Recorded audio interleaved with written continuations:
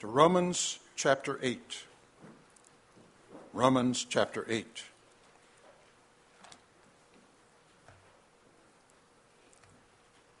We'll begin reading at verse 28 through the end of the chapter. Romans chapter 8, beginning at verse 28.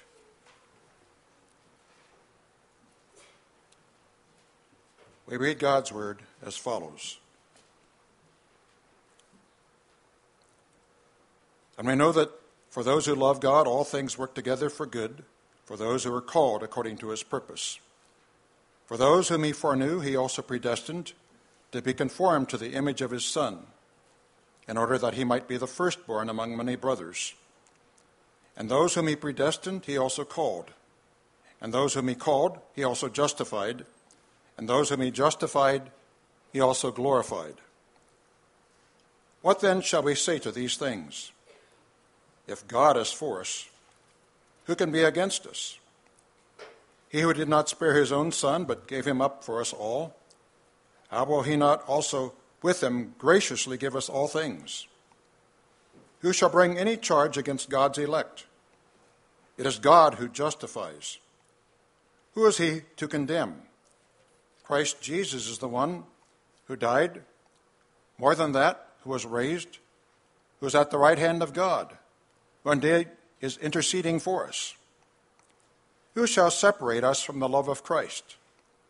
Shall tribulation, or distress, or persecution, or famine, or nakedness, or danger, or sword? As it is written, for your sake we are being killed all the day long. We are regarded as sheep to be slaughtered. No, in all these things we are more than conquerors through him who loved us. For I am sure that neither death nor life, nor angels, nor rulers, nor things present, nor things to come, nor powers, nor height nor depth, nor anything else in all creation will be able to separate us from the love of God in Christ Jesus our Lord. And then also, please turn to Ephesians chapter 1. Ephesians chapter 1. And I'll read the first 14 verses.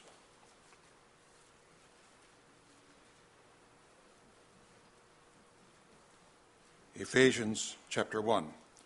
Paul, an apostle of Christ Jesus by the will of God, to the saints who are in Ephesus and are faithful in Christ Jesus.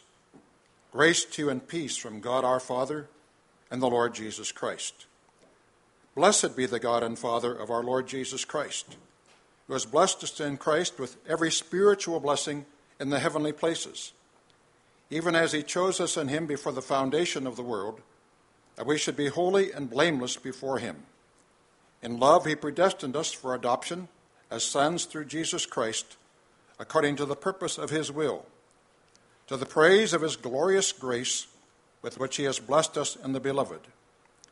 In him we have redemption through his blood, the forgiveness of our trespasses, according to the riches of his grace, which he lavished upon us, in all wisdom and insight, making known to us the mystery of his will, according to his purpose, which he set forth in Christ as a plan for the fullness of time, to unite all things in him, things in heaven and things on earth.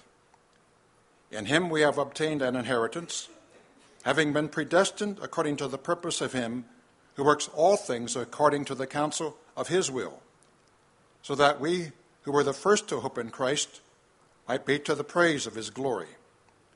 In him you also, when you heard the word of truth, the gospel of your salvation, and believed in him, were sealed with the promised Holy Spirit, who is the guarantee of our inheritance until we acquire possession of it to the praise of his glory.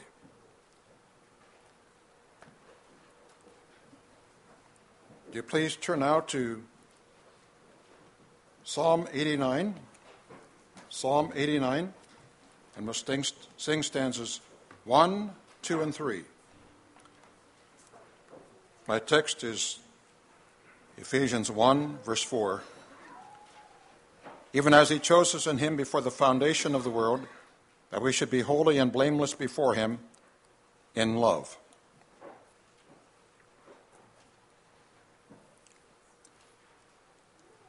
Congregation of our Lord Jesus Christ. Our text is part of the introductory doxology of Paul's epistle to the Ephesian Christians.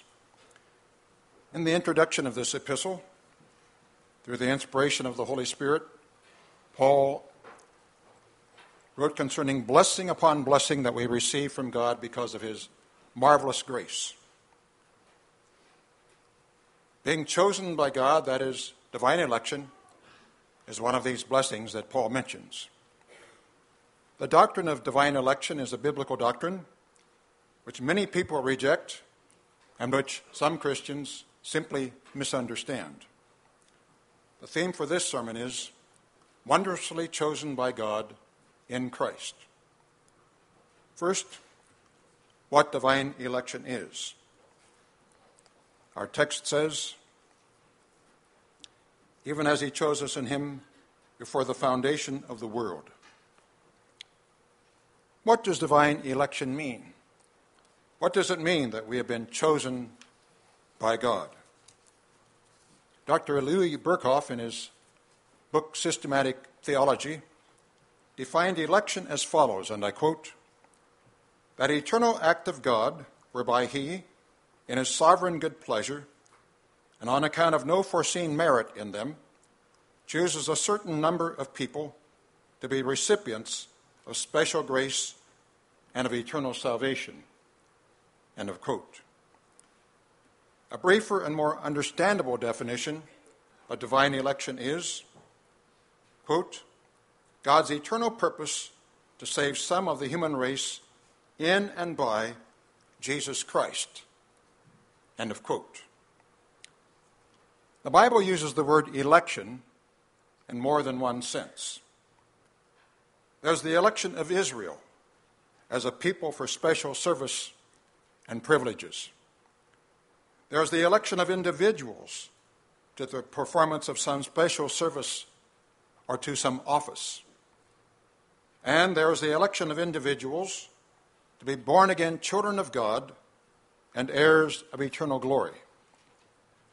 It is in the third sense of the use of this word that we are dealing with in this sermon. To be chosen by God for eternal glory, to receive eternal salvation in Christ, is a tremendous expression of God's amazing grace and love.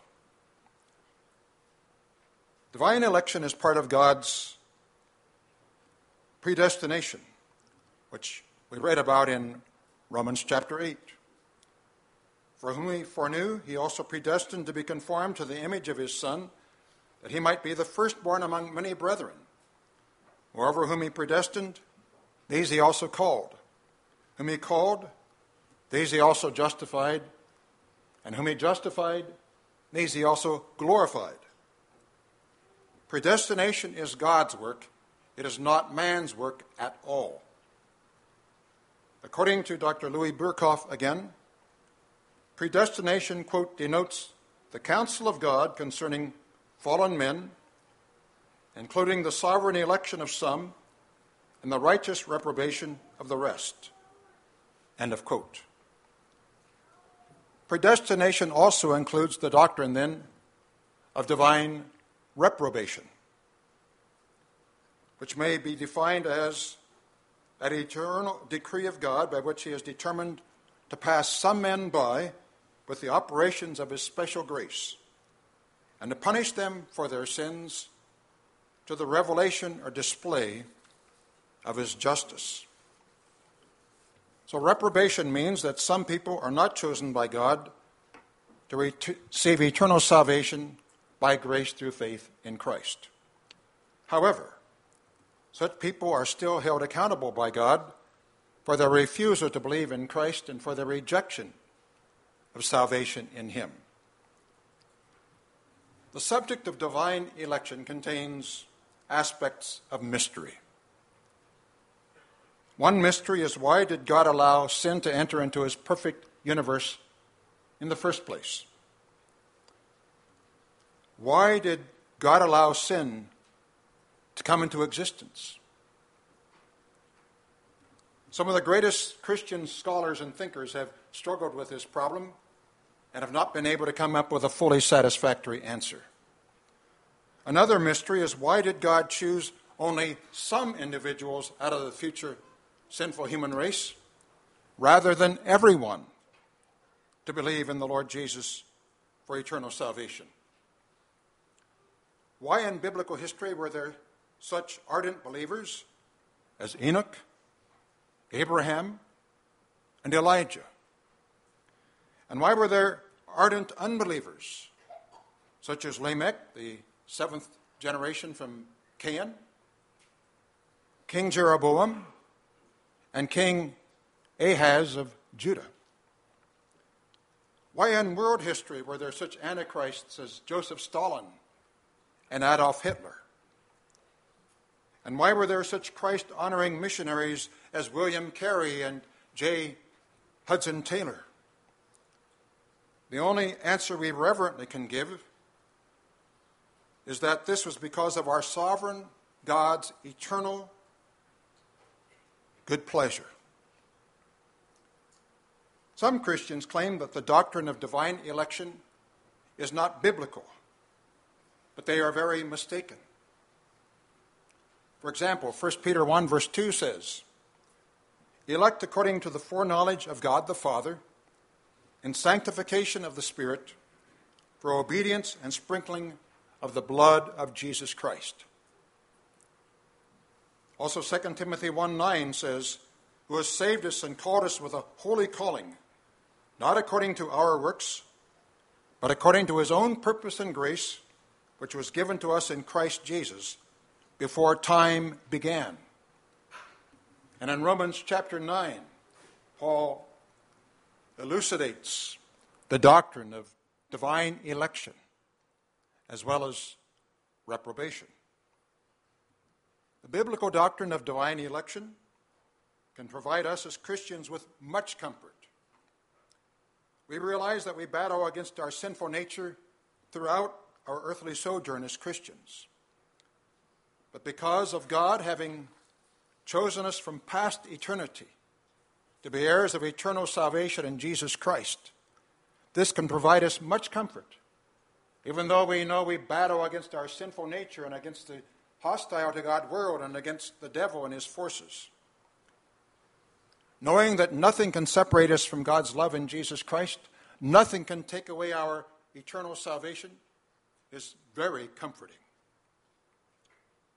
Secondly, in love, God chose us in Christ. And I'm using the New King James Version of the Bible in coming up with this second point. "Even as he chose us in him before the foundation of the world, that we should be holy and blameless before him in love," is how the New King James Version reads. Scripture teaches clearly that Adam sinned against God. Because of Adam's willful sin against God, all of the human race is sinful before God. Romans 5 verse 12 says, "Therefore as sin came into the world through one man, and death through sin, and so death spread to all men because all men sinned." Because of Adam's sin, the entire human race is separated from and hostile, are enemies against God. The entire human race, every single one of us, deserves the just wrath of God, deserves eternal punishment in hell. But the wonder of wonders is that God chose some of the fallen, wicked human race to eternal salvation in Jesus Christ. From eternity, our covenant-keeping God chose certain individuals from the billions of people whom he would create. In his book, Chosen by God, Dr. R.C. Sproul Sr. wrote, "From all eternity, God foreknew his elect. He had an idea of their identities in his mind before he ever created them. He not only foreknew them in the sense of having a prior idea of their personal identities, but he also foreknew them in the sense of foreloving them. End of quote. Boys and girls, if you have the responsibility of choosing students in your grade at school to be on your team for a softball game, you try to choose those students who can hit the ball well, who can throw well, catch well, and who are good runners, don't you? In this life, we as people tend to choose or select people for various tasks and responsibilities on the basis of their abilities and on the basis of their likelihood to be able to perform these tasks or responsibilities. With divine election, this is different. Our triune, all-knowing God did not choose people to repent of their sins and to believe in the Lord Jesus Christ for eternal salvation because he foresaw their intelligence, their uprightness, their high-quality character traits, their numerous talents and abilities, their beauty, their future life of good works, their loving personalities, their diligence in living in obedience to him, or because he foresaw that they would be wholehearted and vigorously active in the life of a local church. Arminians, on the other hand, teach that God chose people out of the sinful human race because he foresaw that they had merit, that they would deserve to be chosen and saved in Christ.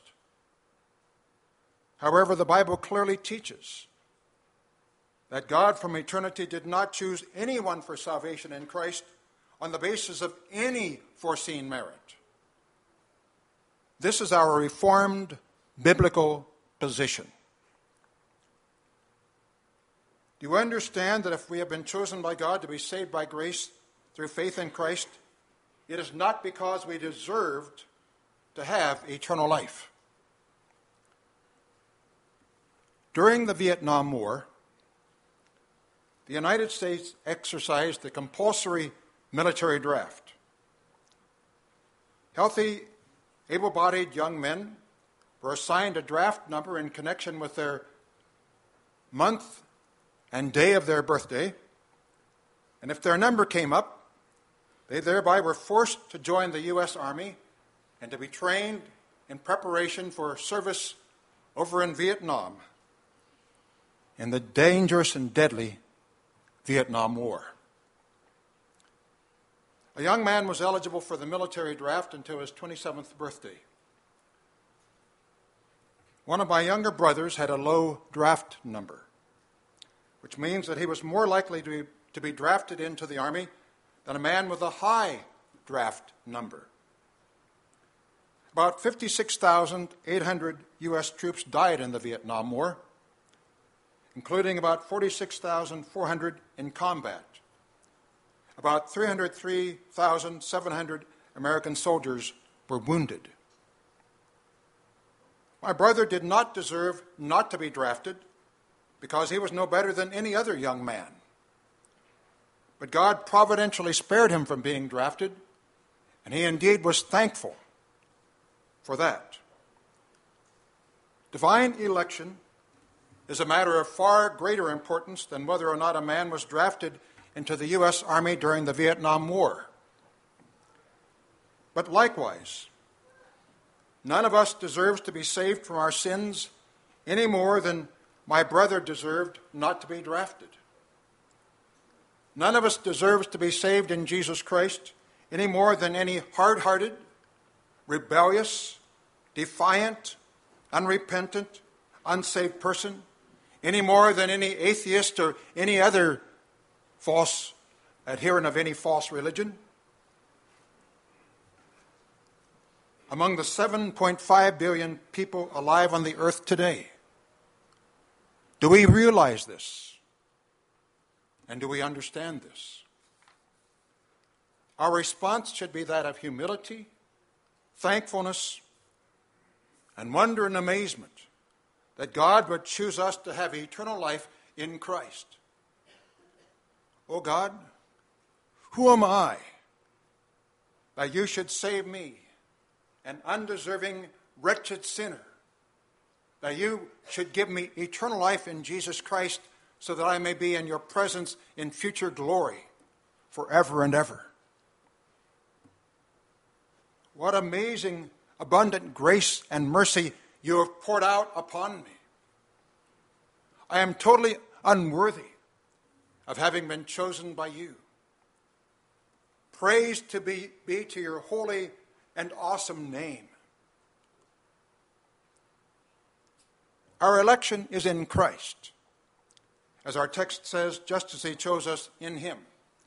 The words in him refer to Jesus Christ, the incarnate Son of God.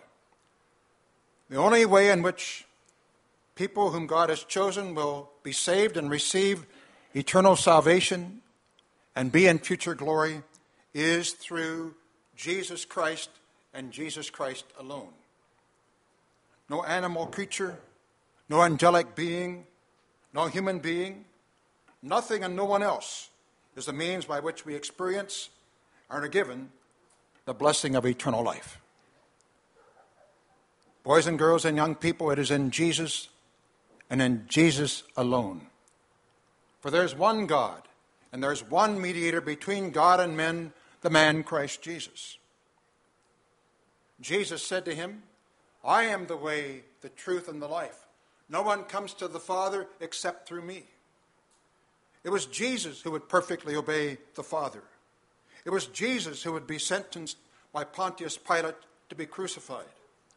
Jesus bore upon himself the wrath of God which was against our sins. Jesus suffered the curse which was upon us. Jesus made satisfaction to the justice of God for our sins in our place. He suffered and died for our sins as our substitute. For our sake he made him to be sin who knew no sin, so that in him we might become the righteousness of God. It was Jesus' once for all offering of himself in punishment for our sins. He was God's instrument in reconciling us lost but elected sinners to our holy, righteous, just, loving, and covenant-keeping God.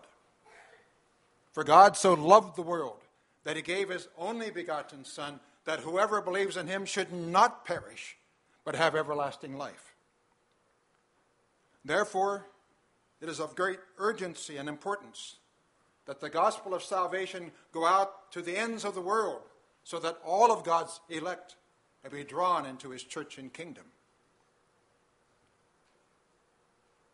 Do we ever question or wonder within ourselves whether we are included among God's elect? I know I have questioned that about myself. The answer to that question is, how have we responded to Jesus Christ? How have we responded to Jesus Christ? If we truly repent of our sins and believe in Jesus as our Savior and Lord, we thereby are declared righteous by God. We are justified by grace through faith in Jesus. We have peace with God. God forgives our sins. We have eternal life. And we will show this by how we live. We will have a love for our triune God, for our fellow human beings, and for God's Word, the Bible. We will have an inner longing to know Jesus better, and we will desire to be increasingly sanctified by the Holy Spirit. We'll have a deep longing and fervent prayer for our fellow men that they may be saved in Christ. And we will pray for, hope, and long for the day of Christ's second coming. We will want to live our lives for the glory of our great God and for the furtherance of his kingdom.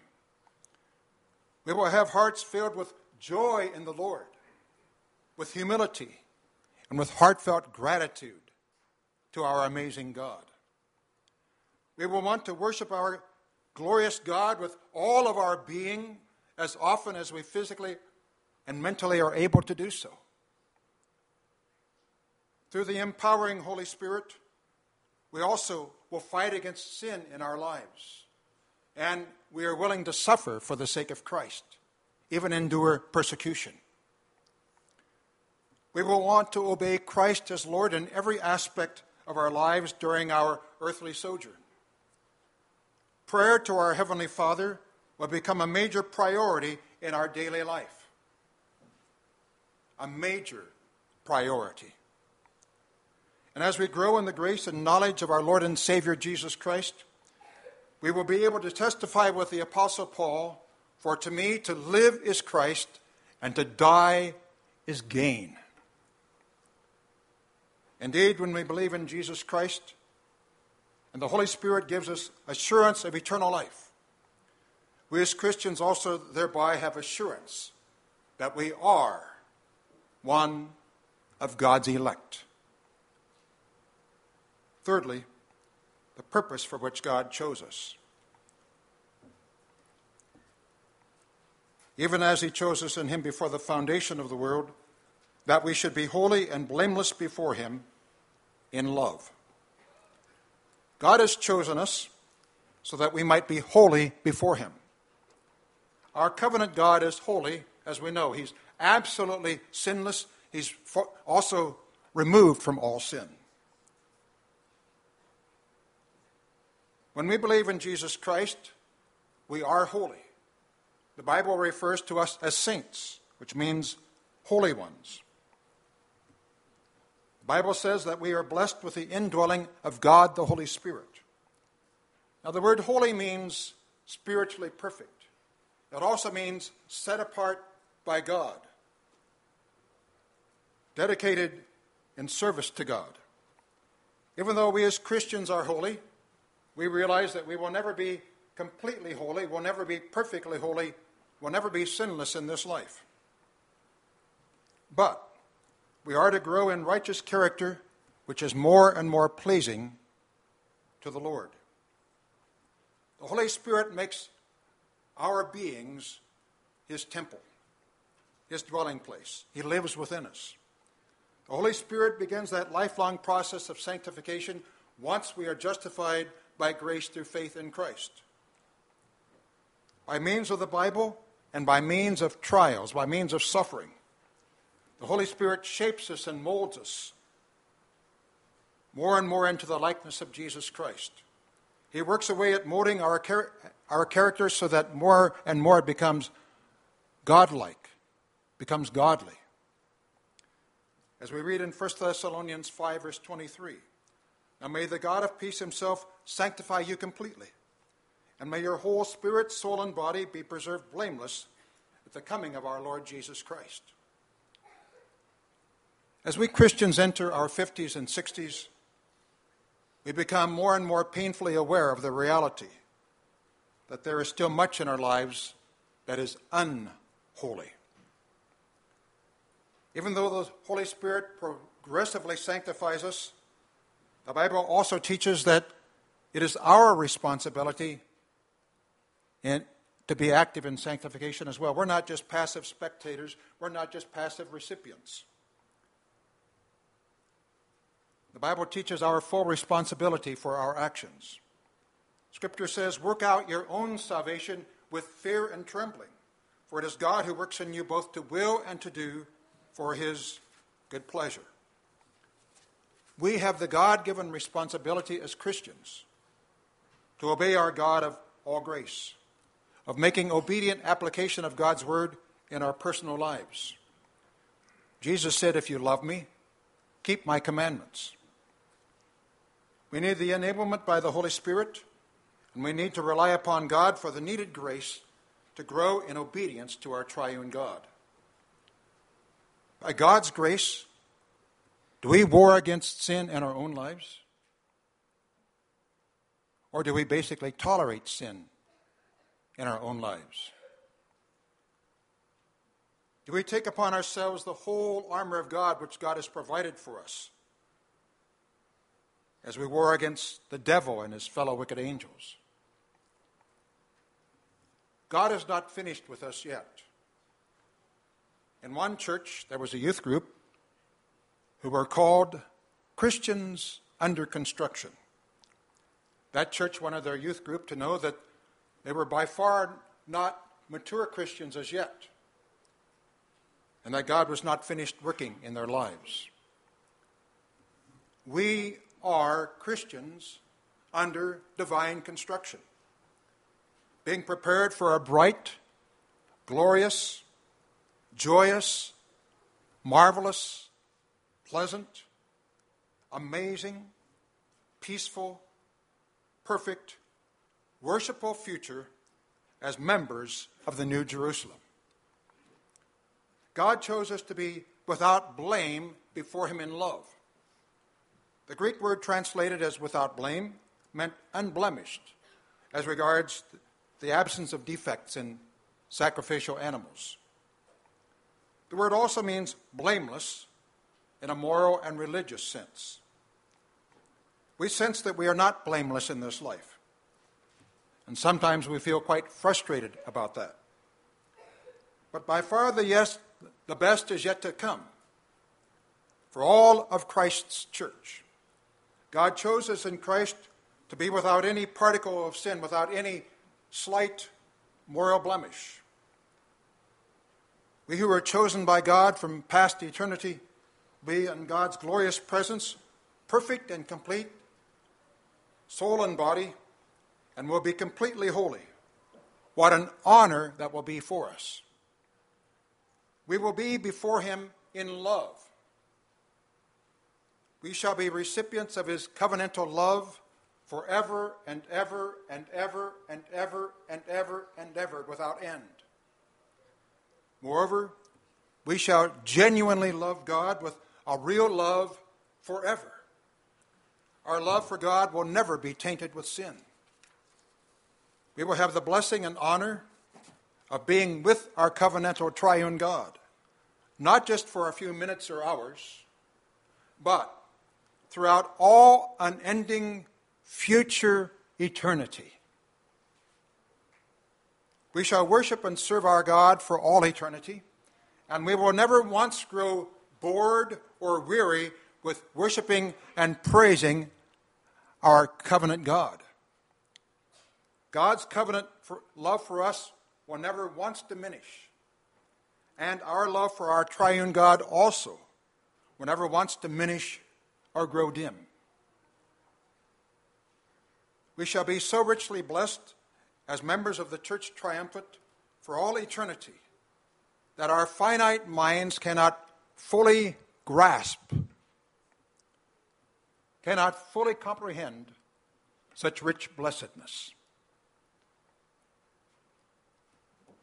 Ultimately, we have been chosen by God to eternal salvation so that God will receive the glory, so that God will be glorified.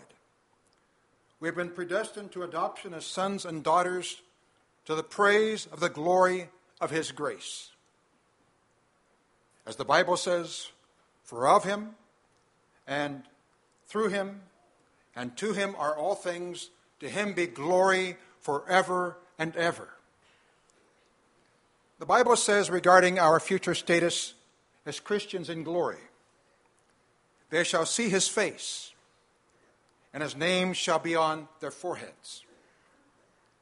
There shall be no night there. They need no light nor lamp of the sun, for the Lord God gives them light, and they shall reign forever and ever. Therefore, we want to thank God for the wonder and grace-filled blessing of having been chosen by Him in Christ. And along with Jude, we want to praise God and say, now to Him who is able to keep you from stumbling, and to present you faultless before the presence of His glory with exceeding joy, to God our Savior, who alone is wise, be glory and majesty, dominion and power, both now and forever. Amen.